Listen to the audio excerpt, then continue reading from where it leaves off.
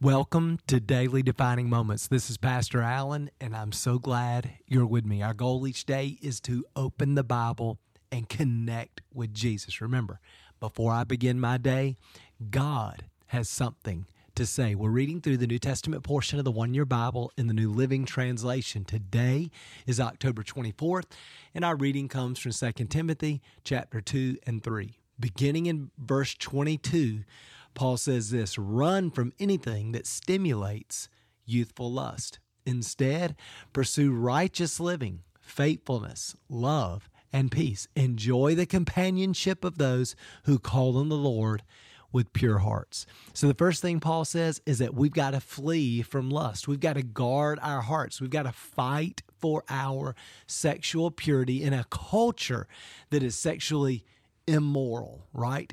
So for me, that means I've got to guard my phone and my computer in particular. And let me give you a resource. I use a software called Covenant Eyes.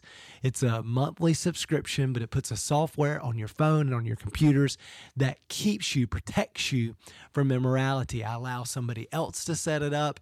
They know and control the passwords, so there's no way really for me to work around that. And it just helps protect me. And then at home on my television, we've got passwords on there, and Tina controls all of that. I don't know what those passwords. Again, I've just done some practical things to protect my heart, my eyes, my mind. I want to flee. It's my way of running away from sexual immorality, from temptation, and trying to guard my heart, guard my purity. And he says to do that. And I think we've got to be proactive about that. We got to fight for it. It matters. It's so important. In fact, let me just say this, especially, to men and women today. Your purity is so important because it protects and guards your relationship and intimacy with Jesus. And number two, it protects and guards your intimacy with your spouse. And if you're not married, it's preparing and protecting your innocence and your purity, your sexual satisfaction in your marriage. One day, just remember, purity actually maximizes my experience in the context of my marriage. So it's really important. It guards me spiritually and it guards my marriage. It's so important. And then Paul says, listen, surround yourself with some people who share similar values. So we have to be careful. On one hand, we want to be a witness in our world, to be building relationships with people that don't know Jesus yet and pointing them to Christ. But on the other hand, we've got to be careful that we don't get unequally yoked, that they're not influencing us more than we're influencing them. So we got to guard our hearts and make sure that we've got community with people who share the same values. And then watch what Paul says next. In verse 23, he says again, don't get involved in foolish, ignorant arguments that only starts fights. A servant of the Lord must not quarrel, but must be kind to everyone, being able to teach and patient with difficult people. Gently instruct those who oppose the truth. Perhaps God will change those people's hearts and they will learn the truth. Then they'll come to their senses and escape the devil's trap, for they have been held captive by him to do whatever he wants. The thing I love about that passage is that Paul's encouraging Timothy. Listen, there's no need to get in fights and argue with people. The truth is, if their heart's not open to the truth, arguing and fighting with them does not open their heart. It reminds me of some of what we've been through the last few years in America, in the church, where people have been very tempted to fight about politics, about race, about the coronavirus and all these issues. And it's like, it's a no-win situation as a pastor. Instead, what we've got to do is to help teach people the truth, help them to see the truth, and hope that they're mature enough to hear the truth and not expecting me to get caught up in their arguments and in all this cultural fighting. The truth is that has almost no value. I want to gently teach people the truth and hope that their hearts are open and they're mature enough to see it so they can learn how to represent Jesus in the midst of a very uncertain culture. And then listen to what he says beginning in chapter 3 about the end times. He said, you should know the truth, Timothy, in the last days. You say, well, Alan, are we in the last days? Well, here's what I know. This was written 2,000 years ago. So we're certainly 2,000 years closer to the last days than we've ever been. And when he describes what culture is going to be like, sounds like where we live today. Listen to this. He says in the last day, there'll be difficult times. People will love only themselves. They'll love their money. They'll be boastful, proud, scoffing at God, disobedient to their parents, ungrateful. They'll consider nothing sacred. They'll be unloving, unforgiving. They'll slander others. They'll have no self-control. They'll be cruel and hate what is good. They'll betray their friends. They'll be reckless. They'll be puffed up with pride. They'll love pleasure rather than God. And then verse 5, listen to this. They will act religious, but they'll reject the power that could make them godly. Stay away from people like that. You know, in our culture, it's very acceptable to be, quote unquote, religious, right? And Paul says there'll be all of this immoral rebellion will be true, but they'll have some religion, but the religion they have has no power. They will deny the power that can transform their life. What is the power that can transform their life? It's the gospel message. It's the grace of God. It's the person and work of Jesus. It's the power of the Holy Spirit at work in us. And in our culture, there are a lot of religious people, but they've rejected Christ and the gospel and the power of the Spirit, right?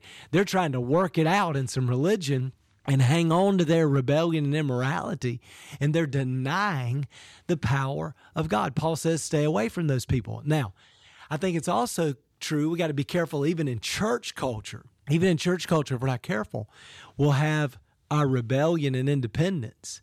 We'll show up at church every week, but we're denying the power that really has the ability to transform our lives. So what we have to do, and again, this is what we're trying to learn in this podcast, is connect with God every day. We want to be with Jesus so that we can become like Jesus, so that he is producing his life by his Spirit with the Word of God, with grace. He's producing his life. He's producing transformation in us. Then we can do what Jesus did in a very perverse, rebellious, broken world. In the very same way, we can enter into our perverse, rebellious, broken world, representing his kingdom and pointing people to Jesus. And then he says this, verse 14, you must remain faithful to the things you've been taught. So you got to be faithful to the teaching of Jesus.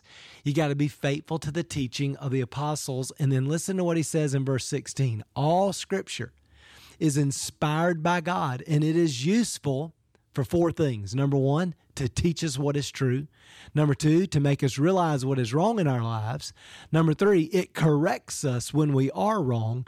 And number four, it teaches us to do what is right. God uses it to prepare and equip his people to do every good work. So let me touch on those four things and make sure you understand what Paul is addressing. He says the Bible, and this is why we're doing this podcast, is every day we're opening the Word and we're opening our heart and we're allowing God to speak to us because it can transform our lives. Paul says this Word, the Bible, will accomplish these four things. Number one, it'll teach us what is true. It'll give us good theology. It'll help us understand what's true about God, what's true about mankind, what's true about our world, what's true about the kingdom, right? It'll help us to understand the gospel message and our responsibility as God's children in this fallen world. So it gives us good theology, helps us know what is true. Number two, helps us to know what's wrong in our lives. The Spirit of God and the Word of God confronts our sin, confronts our bad thinking, confronts when the world is squeezing us into its mold. The Word of God confronts that, right? Rebukes us. And then third, he says the Word of God corrects us. The word here in the Greek, I love this, actually means to restore to an upright position. That's what he means by corrects. So the Word of God rebukes us, but then it restores us to our rightful place as the children of God. It lifts us up. It encourages and strengthens us. And then finally, It equips us. It prepares us for the work of ministry. Again, this is why the podcast is so important. And I'm so proud of all of you for opening the Word and allowing God every day through His Word to do these 4 things: to strengthen your theology, to confront and to rebuke anything in your life that's out of order, then to correct, to encourage, to strengthen you, and then to equip and prepare you for every good work. When we live this way, when we learn to be with Jesus and become like Jesus, then even in the last days, when our world is going crazy, man, as His children, we can represent His kingdom well and keep pointing people to Jesus until He returns. Let me pray for you. Father, thank you so much for this encouraging word. God, I pray for every person listening. Help us all to guard our purity. God, help us not to get caught up in the world, but to come out from the world, to live in a way that honors you and represents you and reflects your kingdom in the earth. God, we thank you for your word that has the power to straighten out our theology, to rebuke our hearts, our lifestyle, our thinking, to correct, to encourage, and to build up, and to equip, to prepare us for every good work. God, today we open our hearts and receive your word. God, that it would produce a harvest of righteous living in us. We love you. We bless you. We honor you. In Jesus' name we pray. Amen. Well, thanks for being with me again today. I hope that encourages you. Remember, before I begin my day, God has something to say. We'll see you again tomorrow.